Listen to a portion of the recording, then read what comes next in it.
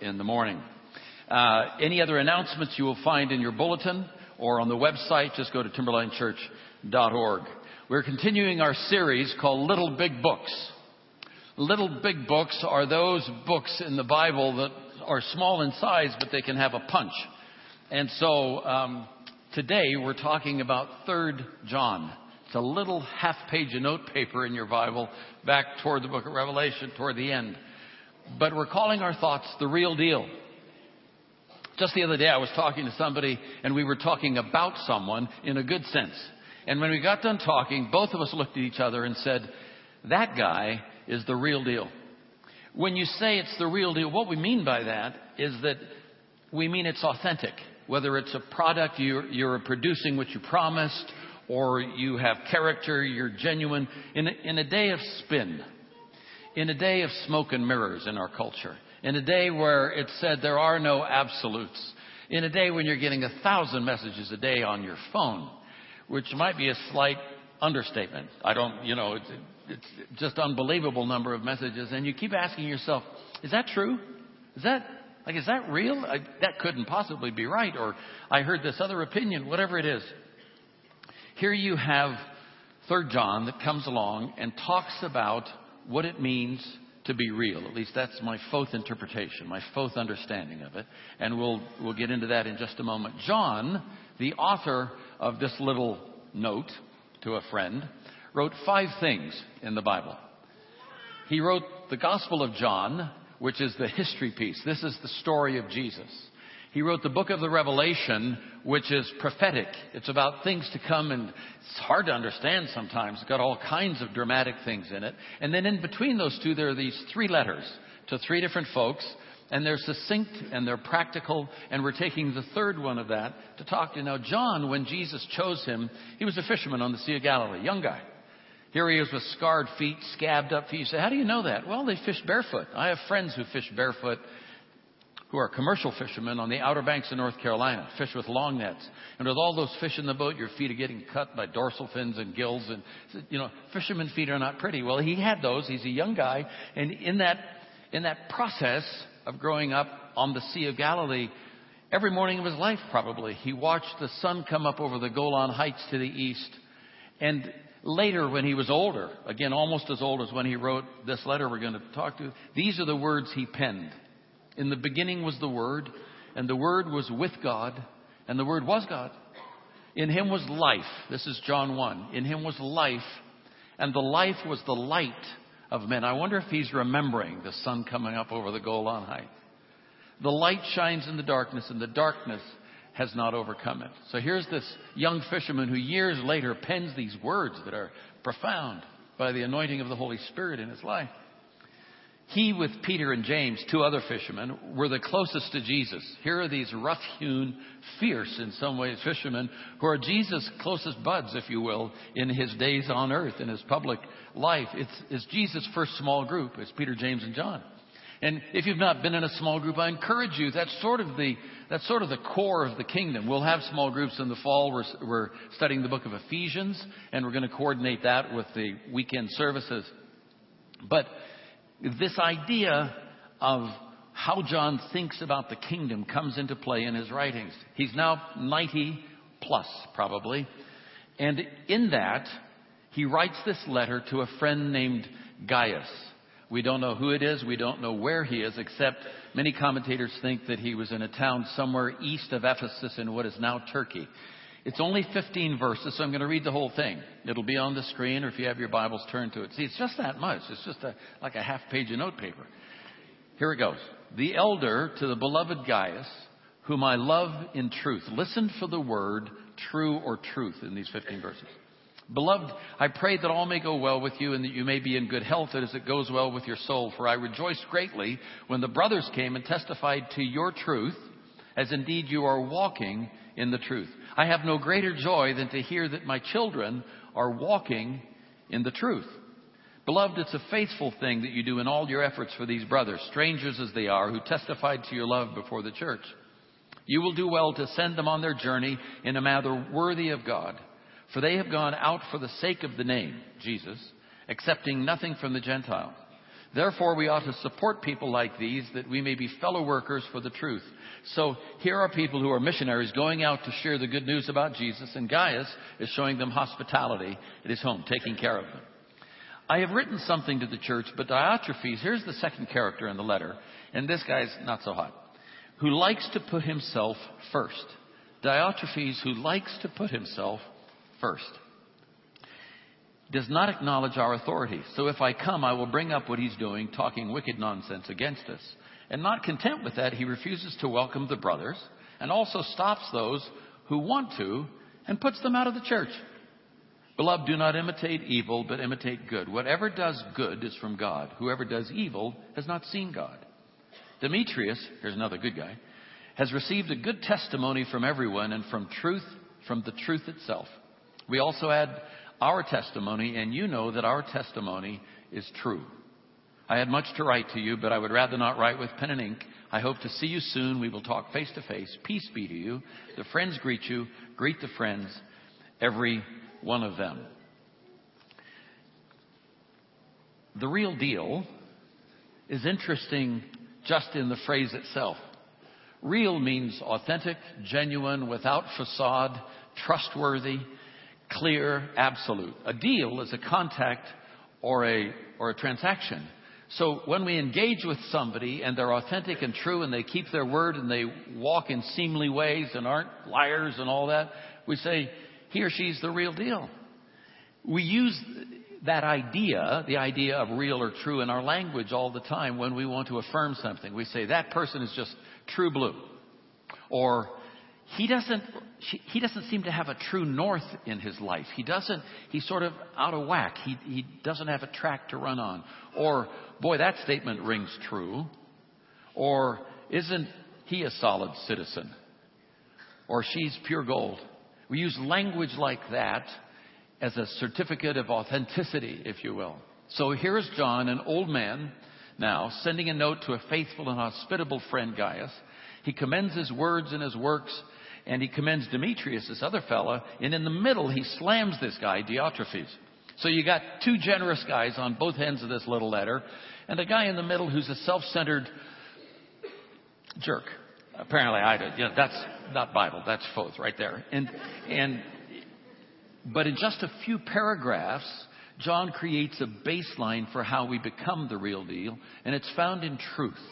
When you believe and walk in the truth, it starts making you real, if you will.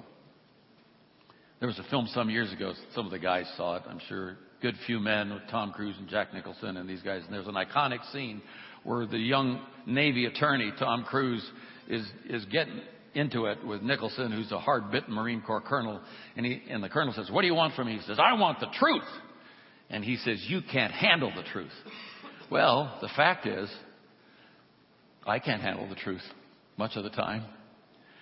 Because truth has a way of demanding something of me. I've spent chunks of my life trying to avoid truth about me or about situations. I've denied that, or, I go this way because I don't want to have to face what's reality. And the fact is that truth has some sharp edges. Truth doesn't change. I have a friend in D.C., his name's Fred, and he's in his 80s, and a while back he was saying, I was talking to the Lord the other day, Dick. I said, "Really? What did he say?" He said, "Fred, one of us has got to change."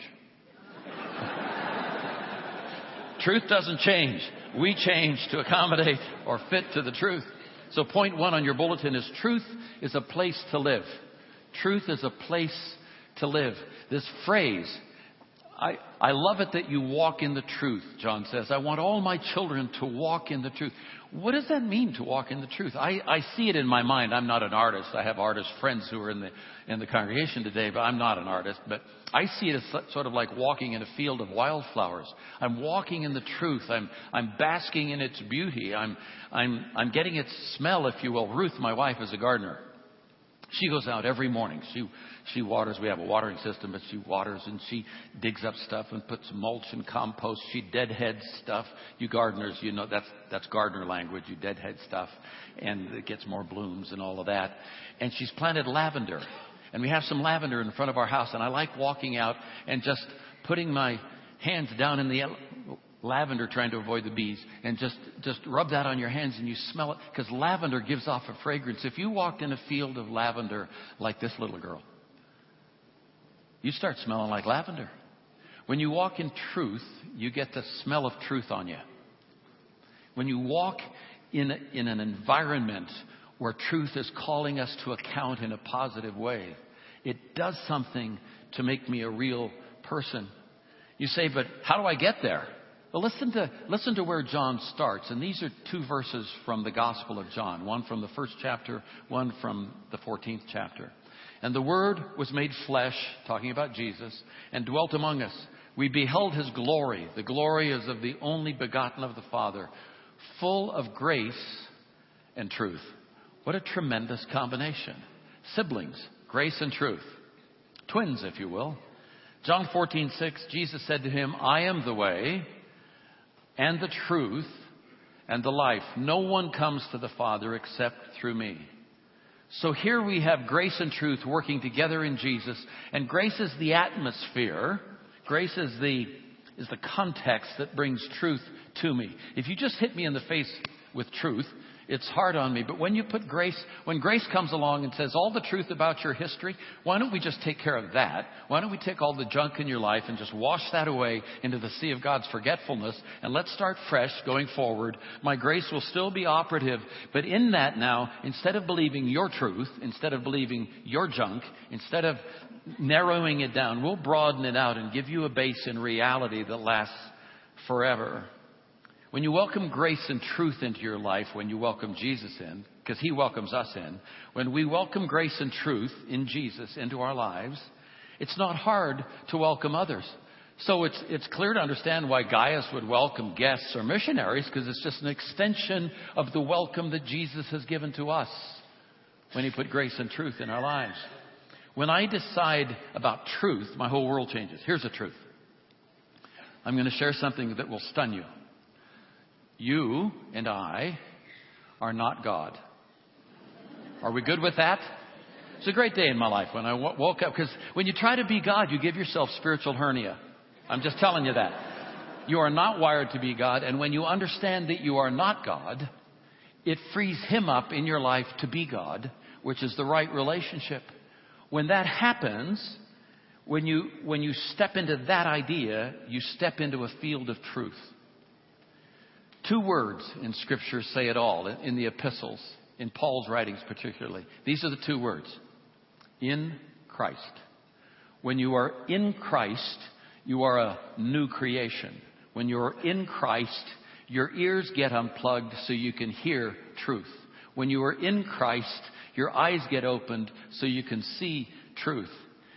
Jeff Lucas, a couple of weeks ago, talked about the woman in his life, other than his wife, who introduced him to Jesus, a teacher in his school by the name of Pam. You remember that? Some of you were here, remember that. I had a teacher in my life like that. I was raised, as many of you know, in my early years in a British boarding school in India, up in the tea plantations. They had chapel in the morning, and Miss Smith, a rotund, rosy-cheeked, single lady from New Zealand, after she gave a little talk about Jesus in chapel, said, if you want to know more about Jesus when this chapel is over, go to the principal's office. Well, the principal's office is a huge hurdle to the kingdom of God. But I went to the principal's office, and I gave as much as I knew of me at 7 years old to as much as I could understand of Jesus. And that's where truth started working in my life. Point 2, truth unlocks doors. Lies lock me in. Truth unlocks my door and lets me out. Lies wear my memory out. You know this. If you lie, you got to have an incredible memory to remember who you said what to. But truth just stands on its own. And our human tendency, I got to tell you this, I don't know if it's true for you. I know it's true for you. My human tendency is to lie. Well, not bold-faced lies, but like exaggeration or a little shading it here or doing a half-truth. It's been well said, the problem with half-truths is you don't know which half you're getting. And the point of it is this book starts with a story about Adam and Eve, and there's a lie right at the heart. First story in the Bible is about people who lie.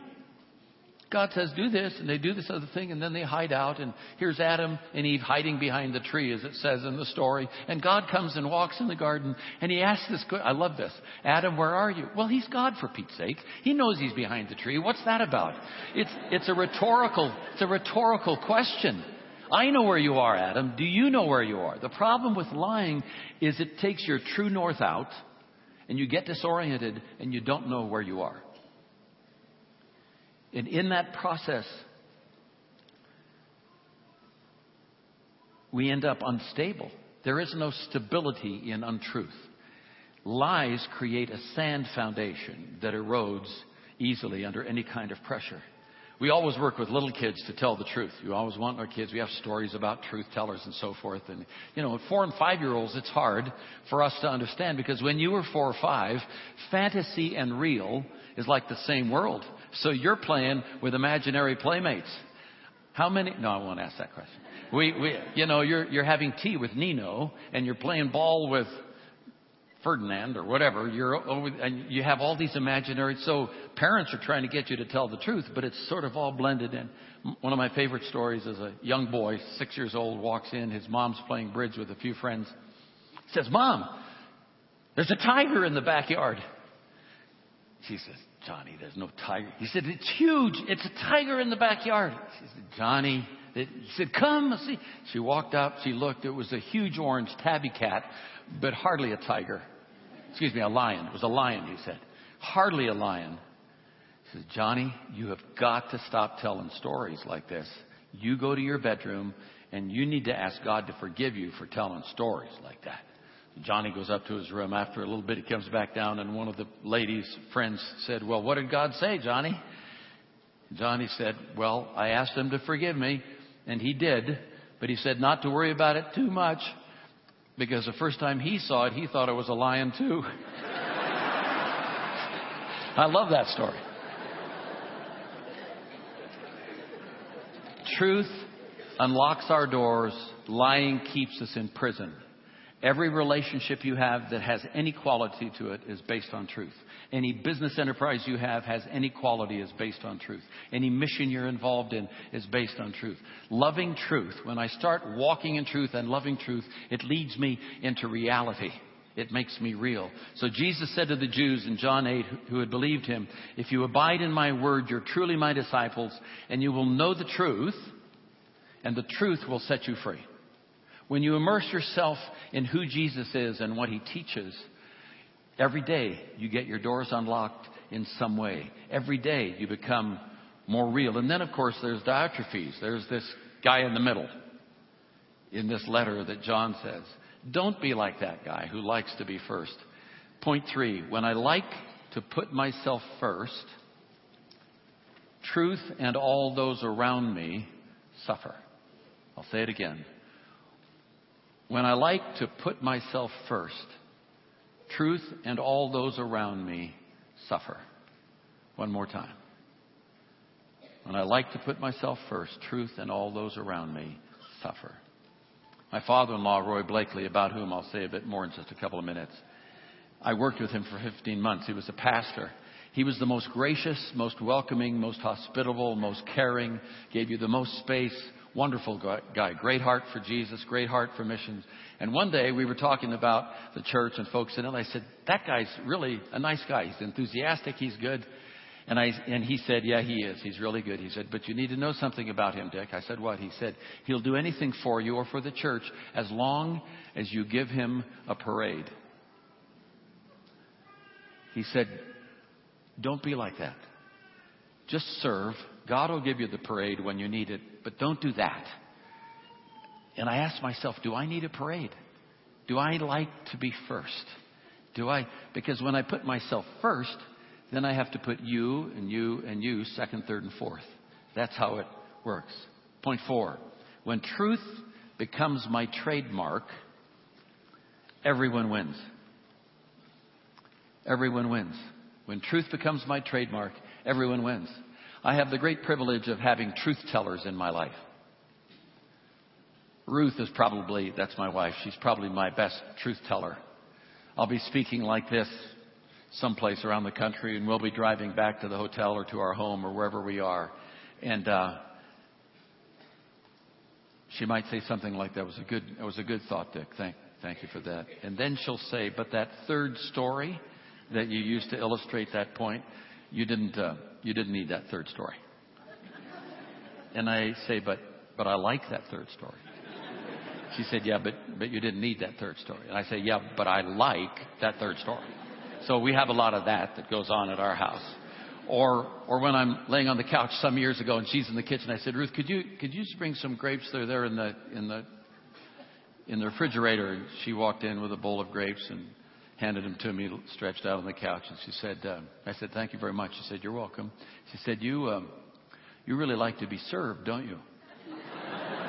And I said, Yeah, I do. I like to be served. So both of us were telling the truth there in that situation. Or my favorite, some of you have heard this, when I was a young college president, I was 36, 37 years old, first year president, a lot of economic challenges in a small college. I'm putting out fires all day long. I get home, we've got 4 kids under the age of 12. I walk into the house and there are toys all over the front room floor. Well, if you've got 4 kids under the age of 12, you're going to have toys all over the front room floor. But I was, you tend to take stuff out on people that love you and they'll put up with it maybe. And I said, "Ruth, how come there are always," keyword, "how come there are always toys on the front room floor?" She looked at me and smiled and looked at the children and said, "Kids, you better get the toys picked up. The president's home."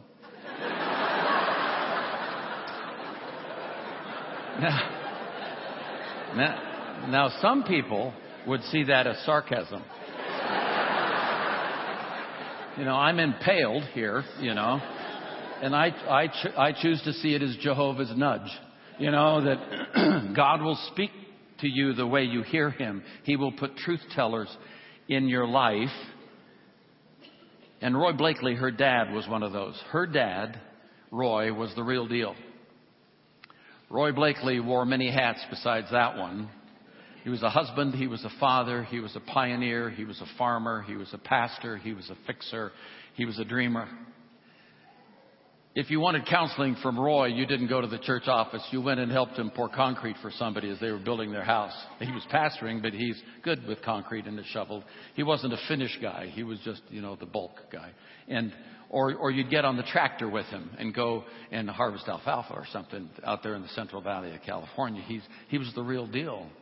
He would call me at 5:30 in the morning, say, "Foth." He always called me Foth. I'd say, "Yes."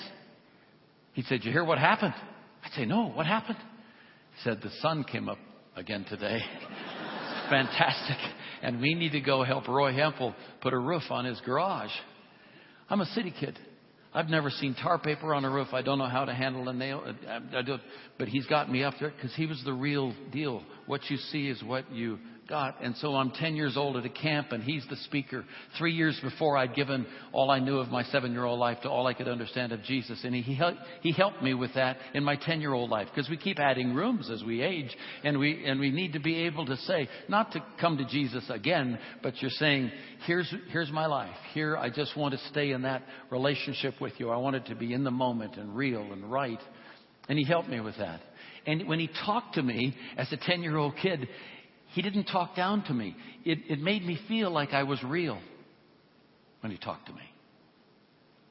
And then when I was 21, I didn't know he had any kids. When I was 10, found out he had a daughter, decided to marry her, asked for her hand in marriage, but my parents' own deal was coming apart at that point. And I thought it might be genetic. I was scared. Some of you get it. And I told him that, and he put his hand on my shoulder, and he told me the truth about what he felt, because I had just told him the truth about what I felt. He put his hand on my shoulder and said, "Dick, you just love Ruth and love Jesus. I trust you." And it unlocked my door and let me out. Or when I was 3 years later working with him, and I'm a young hotshot, I got a master's degree, I think I know a lot of stuff, and I say, I want to go with Ruth and do a church plant at the University of Illinois.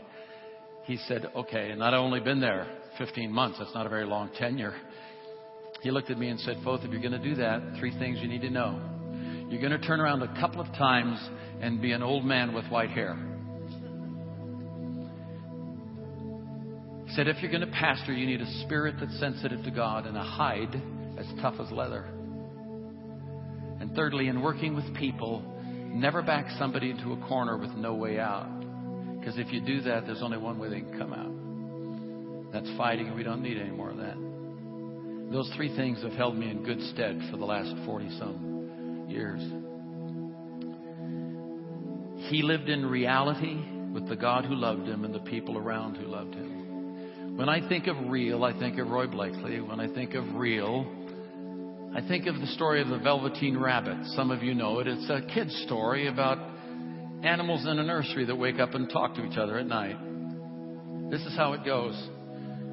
What is real? The Velveteen Rabbit asked the Skin Horse one day. Does it mean having things that buzz inside you and a stick-out handle? Real isn't how you're made, said the Skin Horse. It's a thing that happens to you. When a child loves you for a long, long time, not just to play with, but really loves you, then you become real. Does it hurt? Asked the Velveteen Rabbit. Sometimes, said the Skin Horse, for he was always truthful. When you're real, you don't mind being hurt. It doesn't happen all at once, said the Skin Horse. You become. It takes a long time. That's why it doesn't happen often to people who break easily or who have sharp edges or have to be carefully kept. Generally, by the time you're real, most of your hair has been loved off. And your eyes drop out. And you get loose in your joints and very shabby. But these things don't matter at all, because once you're real, you can't be ugly.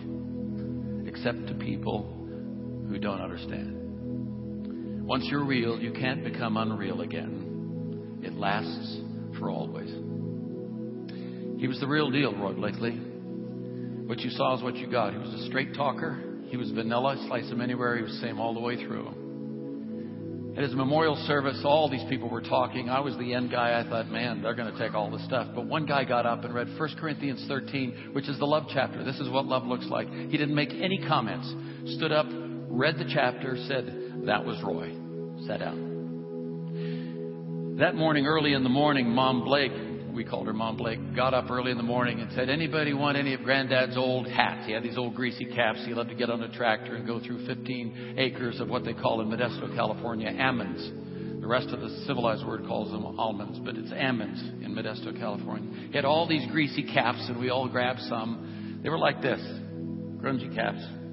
Put them on. At his memorial service, the pallbearers were 13 grandsons. He had 23 grandkids, 13 grandsons from 7 to 29. When the service was over and it came time to carry out their granddad's casket, this was a grandfather who, when they came to his house, he'd load him up in the back of the pickup and take him to an ice cream store. Or they'd go out and pick peaches off the trees and put them in canned milk and made homemade ice cream and sit around and talk about Herman the horse or the royal pig, or he made up just stories. They knew he loved them because he put up with their junk in part. So they're sitting in the front row, and it comes time to carry the casket out. They're there in suits. And when they stand up to carry out the casket, they all reach down under the pew and pull out one of these old greasy caps. Put it on. And we're gone. I mean, we're bawling, you know. They carry out his casket. They said, we're going to go by the old home place on the way to the cemetery out in the country. And so 60 cars, family members, start out Carver Road, north of Modesto, California. The green is just coming to the vineyards and to the orchards, the peaches and the almond orchards. And we get to the corner of Carver and Ladd, where the old home place is, and the hearse slows perceptibly, like tipping the flag to a fallen soldier. When it does that, the kids in the second car start honking their horns. And all of a sudden, all the cars are honking their horns, and the windows come down, and these caps come out the window, and the boys start shouting, Granddad, you did it! Granddad, you did it! And sunroofs are back, and hankies are waving, the cheers are rolling out through the orchards. And I'm saying, what did Granddad do? What he did was he loved God with his whole heart, loved his neighbor, his family as himself, and walked in truth, and it made him real. And kids get real.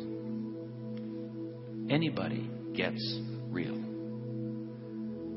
And where he's buried in Escalon, California, amidst peach orchards and almond trees, on his gravestone it says, a man who loved God,